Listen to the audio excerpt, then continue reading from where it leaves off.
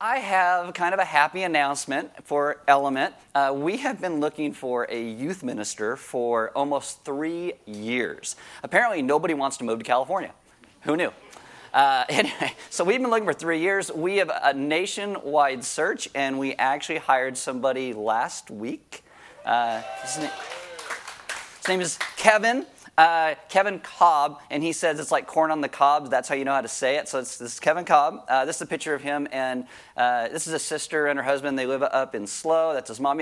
Super nice guy, really good at team building, and how we've shuffled everything around here is he will be overseeing high school, and then after people graduate high school, there's this whole kind of limbo period that people kind of fall into. Some people call it young adults, but that's not technically true, because it's really people who graduate all the way into like their 40s. It's like this whole, and so part of his job is also going to be trying to find a way to connect those people together and to Element and to the gospel. So he's got his work cut out for him. So he's not going to start till the middle of March. He gave notice at his other place. He actually lives in Paso Robles, so it's a nationwide search. Paso Robles, hi.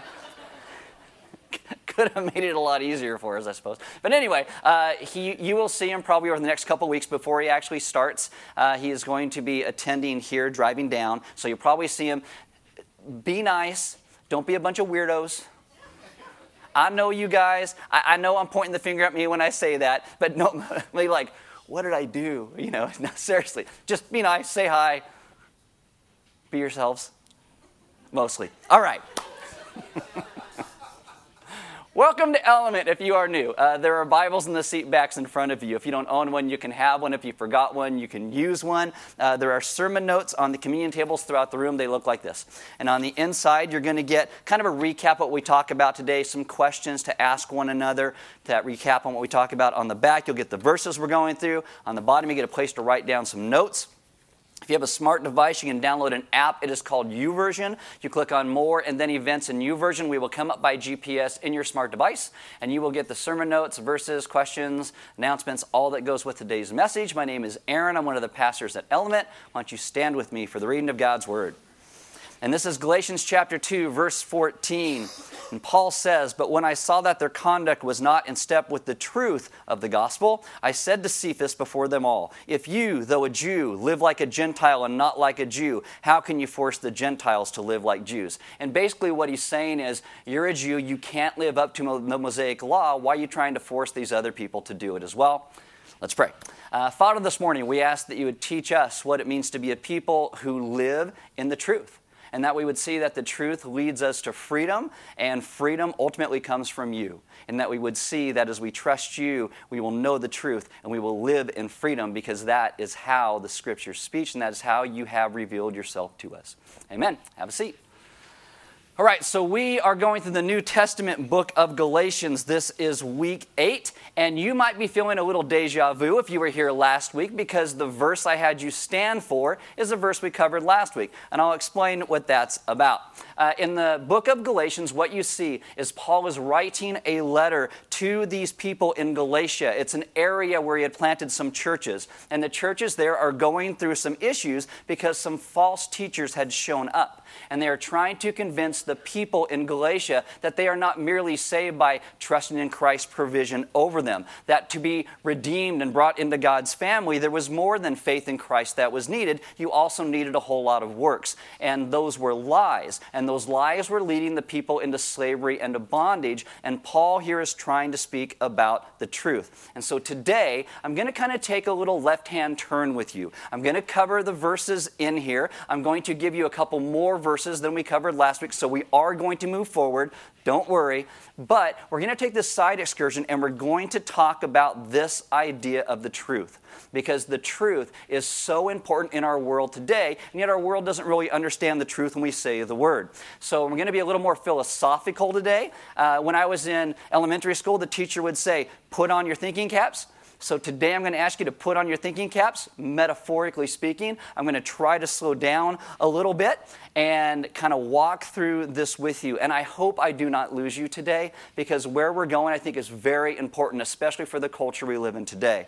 If you don't know this, Christians believe that there is absolute truth. And that absolute truth is found in the person of Jesus Christ. Now, that claim has caused a lot of people in our world to shy away from Christianity because it is said when you say you have absolute truth, well, what it does is it undermines freedom.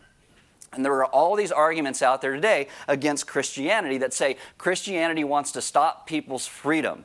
But if you look at the scriptures, when Paul speaks about the truth, what he's trying to do is lead Peter into freedom and away from the lies of untruth, away from the places where slavery was leading him into. And so what you see is the truth actually sets us free.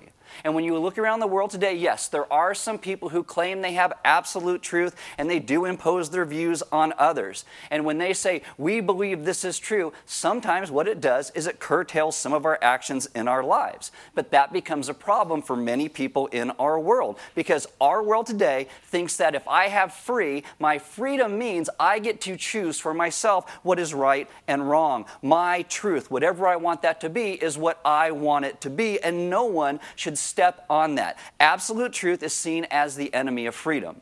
So Galatians chapter 2, verses 11 through 14, I'm going to do this, then we'll hit more later towards the end of the message, but this is what Paul says. But when Cephas came to Antioch, I opposed him to his face because he stood condemned. For before certain men came from James, he was eating with the Gentiles. That means he was living in freedom. He's living in freedom. But when they came, he drew back and separated himself, fearing the circumcision party. So when these other people come in, he leaves the truth, and what does it do? It leads him into places that look like a lot like racism.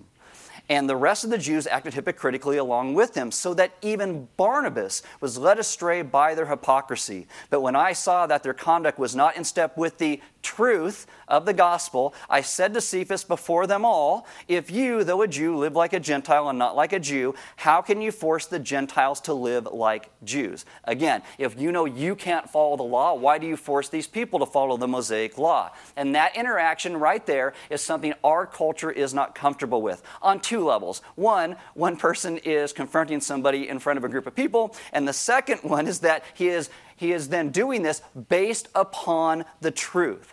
And so what do we say to that? What do you do when there is the truth and you are being told your truth is not the truth? Actually, the Supreme Court actually enshrined this. In 1992, there's a Supreme Court decision, and this is what they said. At the heart of liberty is the right to define one's own concept of existence, of meaning, of the universe. And so there it is. And so what do you do with that? Well, I think there's some things that we can talk about in this.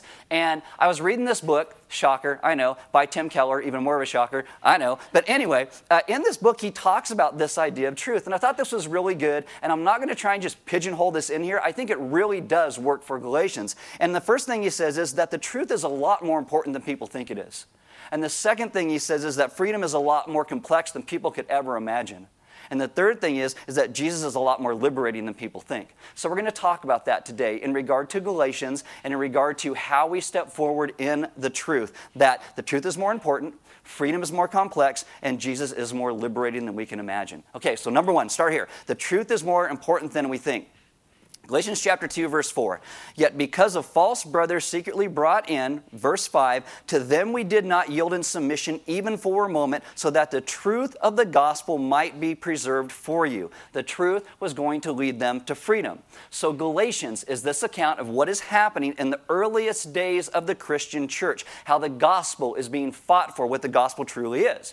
Now, the earliest Christians were Jewish, which means they observed the Mosaic ceremonial law, the ritual purity codes, like what you would eat, what you would wear, how you sacrifice, those type of things. And so Paul is now preaching grace and reconciliation to all of these Gentiles. And these Gentiles are now coming into these churches that were mostly and predominantly Jewish. And so there is this question, has Jesus fulfilled all the ceremonial laws, all the sacrifices? Paul's answer is, yes, he has. So do the Gentiles need to follow and observe all of these rules? And Paul's answer is no. And so this argument then arises like, we followed the law our entire lives. They never have to sacrifice their Mary had a little lamb like I did. That's unfair. I think they should have to do it just to feel how hard we had it for all these centuries. And this breaks out, and there's a lot of anger in the midst of that. And so Paul says people are spying on the freedom that he brought to these Gentiles in Christ. As we looked at a couple weeks ago, the church in Jerusalem, like the mothership, said, yes, Paul, you are preaching the gospel. You go to the Gentiles. You take that message out. And so Paul is fighting for the freedom that comes from the truth, because freedom comes from the truth. Now, that is the exact opposite of what our culture says today. This is the exact opposite of how our culture thinks. We think that if anyone says we need to comply with the truth, that is a lack of freedom. But I'll tell you, only in knowing what the truth really is will we ever live in freedom. And this is what Paul is saying to the Galatians. Don't be caught in these lies. Live in the truth of the gospel. And so when you talk about truth, you have to understand there are different types of truth. Like, here's a no-brainer. You talk about gravity. Gravity is what we call an objective truth. It's just true. You might say, I don't believe in gravity, and then you'll jump off a building, and then you hit the concrete, and you still may say, I don't believe in gravity, but it just showed you it's real. Gravity is real. Gravity is what we call an objective truth. It is true for everybody, whether you believe it or not. I talked to you about this a few weeks ago. So there is this thing called subjective truth. And subjective truth is if I said to you, what's the coolest car ever made? Some people would say, oh, it's a Lamborghini. Some of you guys would be like, oh, it's a Corvette. Some people say 68 Camaro, 65 Ford Mustang. We talk about music. Oh, country music is great. Country music is terrible. Pickles are good. Pickles are terrible. Pickles are wonderful. Back and forth. Subjective truth is the opinion of one person. There's not really a way to measure that statement against reality. It cannot be evaluated apart from somebody's opinion. Now, other people will either support or come along and say, I oppose your statement of your subjective truth, but it's equally subjective opinions just coming together. Subjective truths are almost impossible to say are true in any meaningful sense. Now, the problem today, though, is that we are taking and elevating subjective truths of people into the arena of objective truths. We're taking these opinions. Like today, people will say, this is my truth. And if you just go back 10 years ago, you would say, oh, well, that's your opinion. But you cannot do that today. Today, it's, this is my truth. Now, you look at objective truth. Objective truth is a factual statement, right? Gravity is real. My wife and I own a 68 Camaro. I don't listen to country music, at least not on purpose. Sometimes people borrow my car, and they put it back into the garage and put it on the country music station because they think they're funny. They're not. And if you've ever done it, you can't borrow my car again. Anyway, right? And if I own the car I say I do, and if I don't listen to country music, well, those statements are true objectively. Now, in recent years, there's been an attack upon the concept of objective truth. And it's starting to destroy the things that we are supposed to hold as near and dear. Objective truth is being reduced to the area of subjective truth. Take this statement, God exists. Now, you take that statement, in the past, that was deemed as an objective statement about reality. You could agree with it or disagree with it, but even atheists who disagreed with it would disagree with on the basis of objective external reality. That's how we would deal with it. But today, because it has been moved to the area of subjective, now today someone will say, well, that's your truth. God may exist for you, but he doesn't exist for me. And that really makes no sense when you think about it. The focus has changed from objectivity, which seeks to find correspondence to objects in the real world, to subjectivity, which depends on who's making the statement. And today it seems that all statements about religion or theology are considered by many people to simply be subjective statements and opinions. And if you want to go deeper into this, at our Element year we're going to start in April, we're going to talk more about this and what that kind of looks like. So that's my little primer for that. So in recent years, we've been elevating subjective truth to objective truth. And let me explain what I mean by that. Because today, a person can embrace his truth, her truth, their truth, whatever it is, and we have to say, oh, that's the truth. And I'm not trying to stick my head in the oven right now or set any of you on fire, so give me some grace, listen to everything I'm about to say, and not just hear the first 5 words that come out of my mouth and then want to crucify me. Okay, so here we go. When people are born, they are born one of 2 genders, okay? That's just how it is. That's biology. But there are cultural forces today that are trying to push us to make gender subjective. And so a male today can say, I I feel like a woman trapped in a man's body. Now, you go back 2 decades ago, that would have made no sense whatsoever. But today, because we say his truth, her truth, their truth, whatever, well, that can be whatever they want it to be. And hear me, I'm not trying to make a political statement right now. I'm trying to get to a place where we understand why truth is more important than we think. That's why Paul preaches the way he does about grace. God's grace is not subjective. God's grace is objective, and we must learn to trust in it, to live in it. And today, because our world has been flipped upside down in regard to truth, we don't know what to do with these objective statements. And so you have a biological male or female, no matter what they think of themselves, at a certain point in their life, they will probably have to go to a doctor. And if they have gone through surgery and done all of those things, and if they do not tell the doctor what their birth gender was, they might actually die. Because as you get older, certain medical issues take place if you're a male or a female. It is just objective truth. And this is why it's so important to understand the truth. You ever hear a philosopher named Nietzsche? Okay, so Nietzsche is a guy that Hitler embraces like all of his teachings. He doesn't bring about the Nazis, so I'm just trying to give you some context. But one of his most prominent adherents was a guy named Foucault.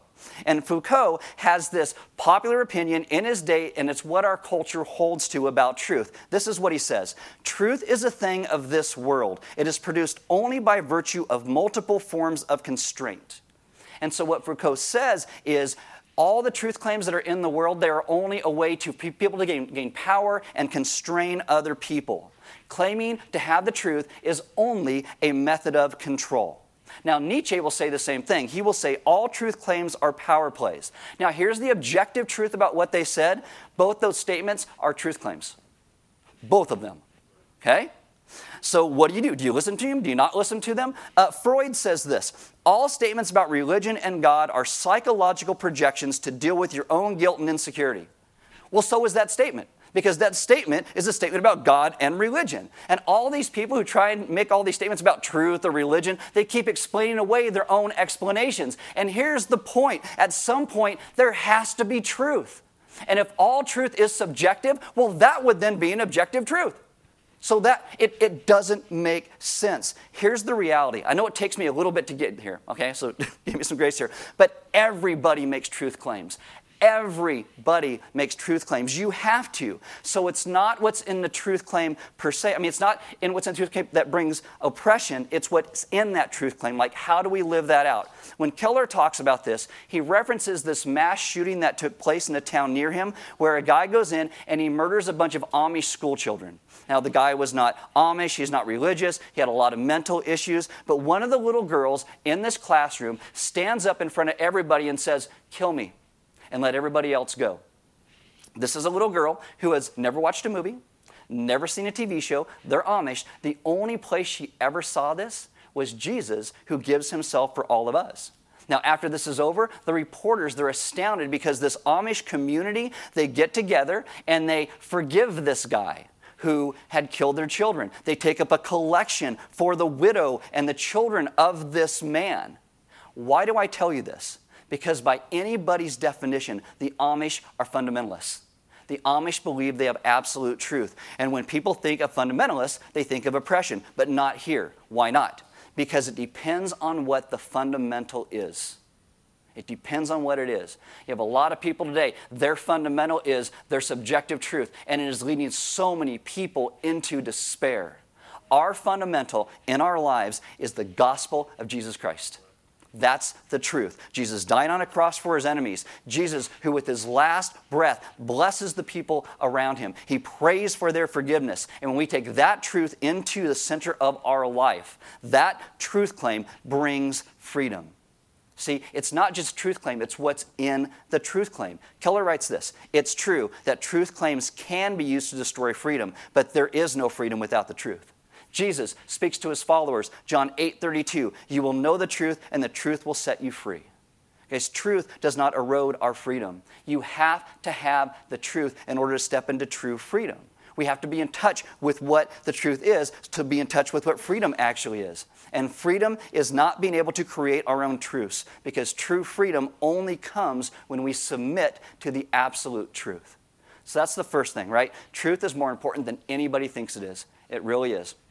Second thing is this: freedom then becomes much more complex. Much more complex. So don't forget that all this that we're talking about is taking place with Paul, who goes to Jerusalem. They have this discussion with the elders in Jerusalem about Paul's mission and in preaching the gospel, and they say, yes, this is great. Go tell the Gentiles that, but don't forget the poor. And so Paul goes to the Gentiles. They are the ones at this time who had all the power and money and authority, and the Jewish Christians were the ones who were starving to death. And so the elders say, win them to Christ, but have them see how important the things that God says in our lives, His truth spoken over us, that we would live in that and that they would care about the poor. In Galatians 2:4, Paul says we're free in Christ, but in verse 10, he still says there's certain things when we love Jesus, we are just simply going to do, like care for the least of these. And what that means is freedom in Christ doesn't mean we live any way we want. It doesn't mean we spend money any way we want. Steal, eat pickles, listen to country music, and leave it on Aaron's car when you return it. We're free, but we're restricted. We're restricted. And as people from our culture, we automatically say, I thought freedom was the absence of any restrictions. The fewer restrictions there are, the more free I am. And that's wrong. And that's wrong because you can watch people who live that way and their lives devolve into bondage. See, we have to understand when somebody says that, oh, there's no restrictions on me, that is self-centered and it's an oversimplification. So let me show you what I mean. The older you get, the more you will realize you can no longer eat just anything you want. Okay, I mean, go back 5 years. I ate 3 giant meals a day, and I still look like a junior high girl, right? I mean, just tiny and skinny. Now, I start putting on weight pretty quick because the older you get, those things happen. And sometimes you go to the doctor, and the doctor will say, I know you like eating all this stuff, but you can eat some of that, but you can't eat all of it all the time, or you're going to die. Anybody have that conversation? Okay. Because when you are young, just love those days. They will be over. Anyway, so you go to the doctor, and you have to restrict your diet if you want to step into health and freedom. Now, you can eat any way you want, but it's going to lead you into places of death and horrible health, and you'll be in the hospital all the time. And so if you want to live in true life and freedom, you restrict certain things. There is a certain liberation that comes from restricting your life, and then you step into a richer and greater freedom. Take a concert musician. Maybe they even have an aptitude for some type of instrument, but they will still practice. They will make a decision to restrict their lives and practice in certain areas so they'll be released to a freedom of a much greater place where they can play their music in other areas. And so that means at some point where everybody else is running off doing meaningless stuff like playing video games or doing whatever, they will spend practicing. You restrict yourself now to be released into a far richer, deeper freedom of being able to perform. If you didn't restrict a freedom here, you would never be released into a freedom there. Discipline and restriction can actually release you into a greater freedom. And so freedom is not the absence of restriction. It's not the presence of restriction. It goes back to what and why we are restricting. Again, so look at me, right? I am built pretty much like a junior high girl. I could never play pro football, no matter how many restrictions and how much effort I put into my life. I will never be a pro basketball player. White man can't jump. That's this guy right here, okay? I mean, my hops are like 6 inches. That's it. I can't jump at all, so I'll never make it. And sometimes we tell kids this thing of, you can be anything you want to be. That's a lie. It's a lie, because no matter how much they do certain things, it's not going to happen. And if we don't tell kids the truth, sometimes they will waste their lives, because freedom is not the absence of restriction. It's not necessarily even the presence of the restriction. It's the presence of the right restrictions, the ones in accord with our nature of how God made us. God has made us to be us, not someone else. One writer says it like this: the truth is part of the givenness of your nature.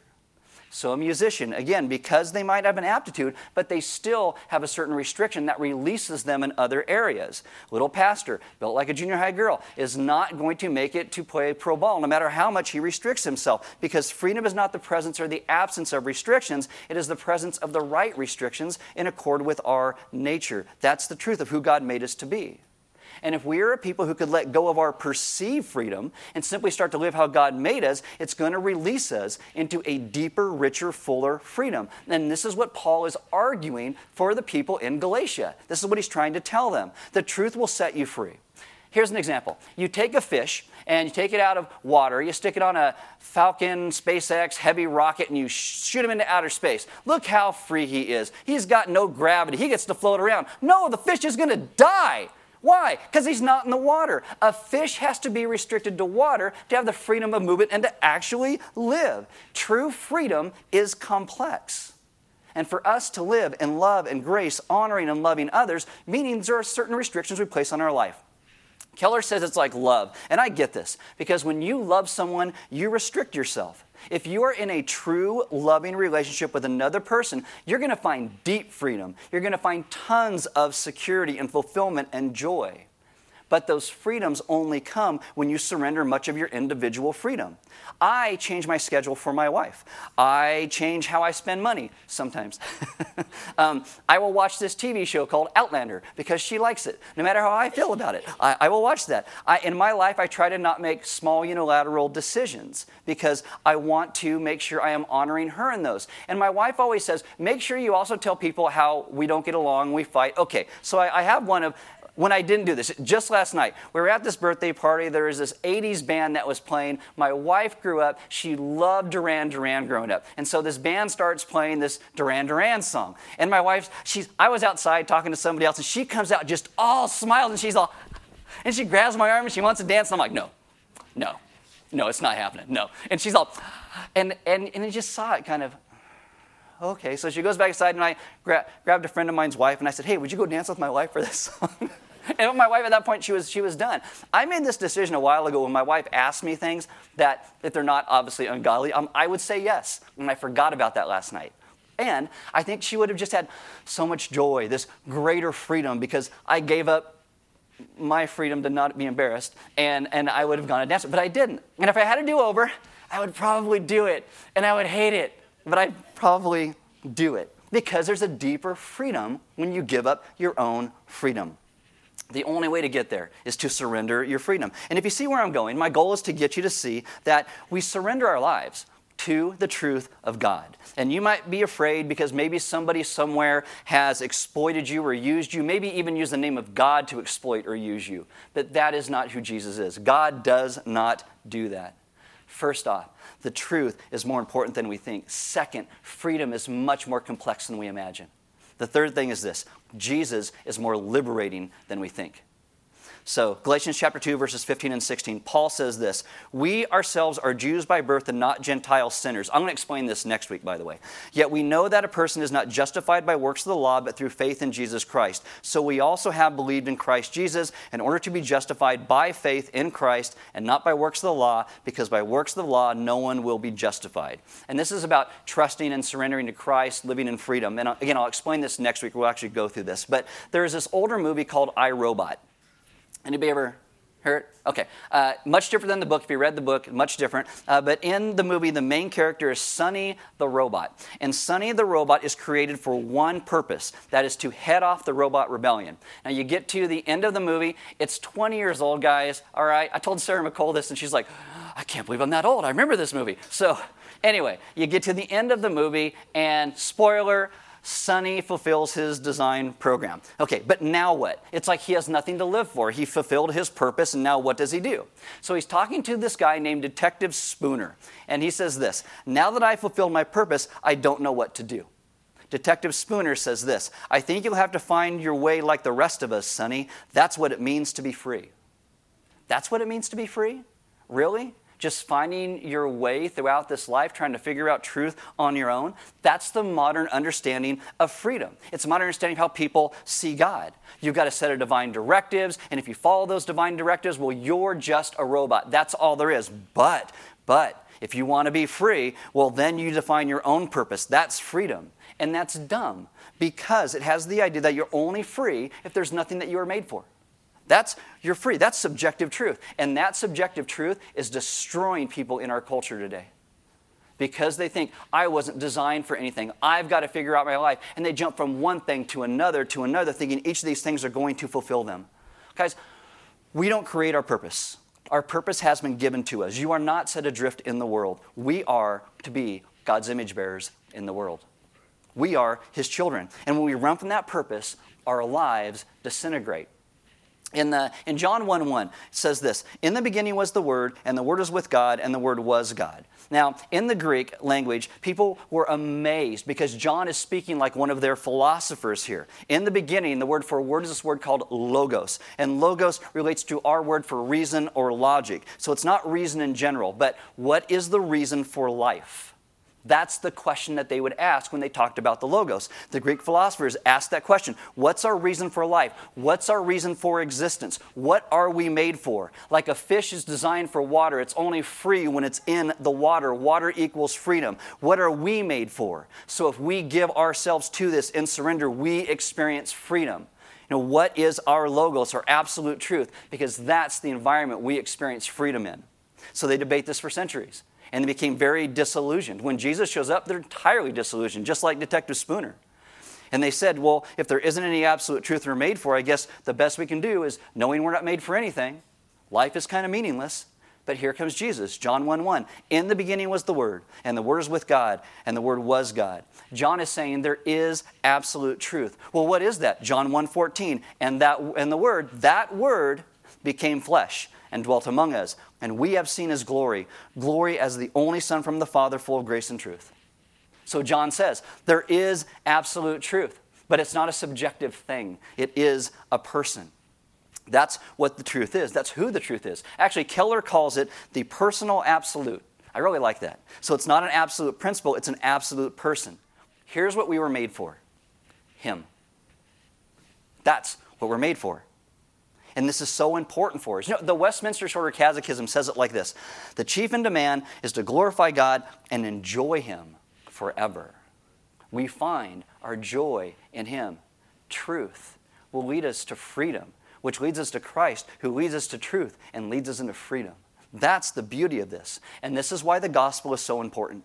Because Jesus gave Himself for us. And this is what Nietzsche and Foucault and Freud and the fictional Detective Spooner don't understand. They don't understand the self-sacrificing love of God in the person of Jesus. They see God up in heaven going, here's the 10 Commandments. You do this, you don't do that. You know, a relationship with a God like that is only one way. You do all the sacrificing. That's how that works. But that's not the gospel. That's not God. See, there is only one God, and in Christianity, our God says, I am the absolute truth.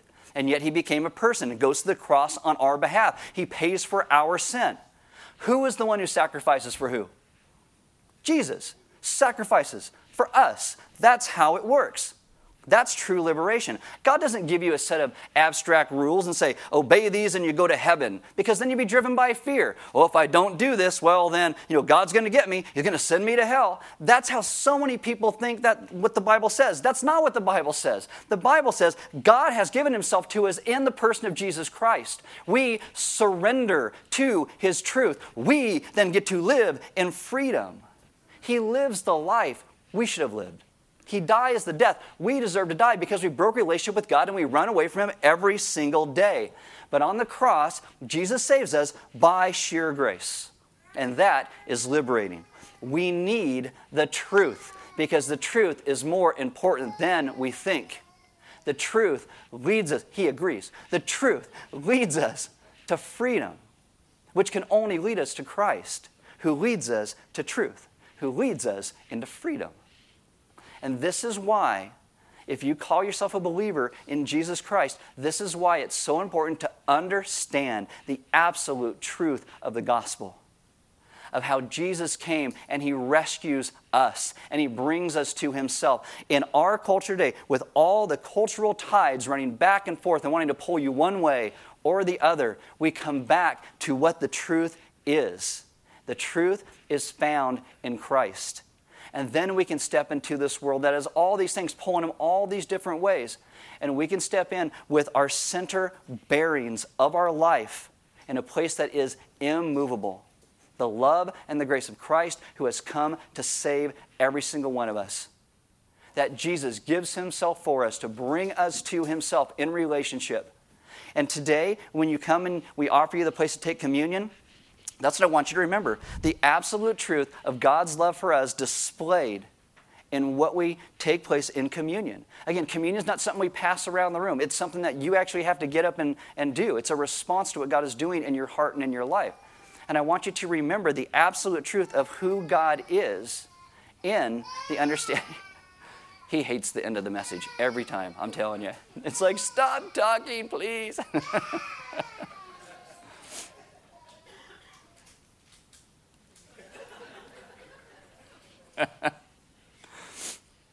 We love kids. We do, okay? The absolute truth. We love babies. All right.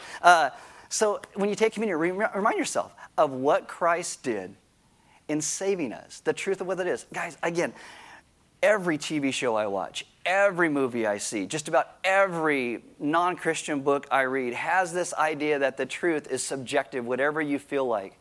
And it leads us to a place where we feel so unsure. This is why we must always come back to understanding the gospel and the truth of God's rescue over us, the person of Jesus Christ and his rescue of us, because that is the foundation of our lives.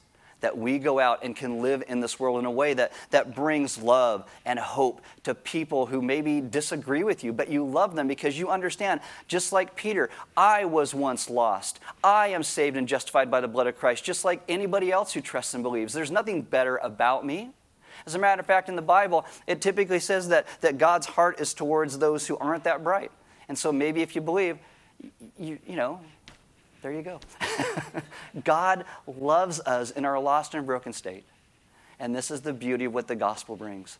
Absolute truth found in the person of Jesus Christ. So when you take communion, remember that today. If you need prayer, maybe you have felt so wishy-washy, or maybe you've misunderstood what salvation looks like or what God calls you into, or maybe you have all these questions about, I'm supposed to do this and not do this, and God just wants to whack me with his gigantic spoon and send me to hell. And they would love to pray with you about all of those things going through your head. Because we want you to understand the grace of God, the goodness of who he is, but also the absolute truth of what our salvation looks like in the absolute truth of who Jesus Christ is. If you like to give, there's offering boxes on the side walls. Element doesn't pass a plate. It's just a response to what God has done. And so you can give online, you give on the boxes on the walls. And we invite you to grab those sermon notes, take those questions, and maybe today, this week, at some point, talk to one another about some of those questions that are in there. Like for you, what are some subjective truths that you just think are absolutes? I mean, like country music is horrible. I feel like that should just be an objective truth, but people disagree with me. I don't know why. But what but what things are subjective that you may be held as objective, and we need to step back and think, what is the objective truth? And then begin to live our lives in that objective truth. Because only by doing that will we ever be free. Will we ever be free. And Jesus has led us to the truth so that we can live in freedom and life. Let's pray. Father, this morning, we ask that we would be a people who move to a place to understand the objective truth of who you are, of your grace that has been freely given to us by you. That it is not something that we can earn. It is not something that we can make greater the more things that we do. It is simply something that we rest in as being true.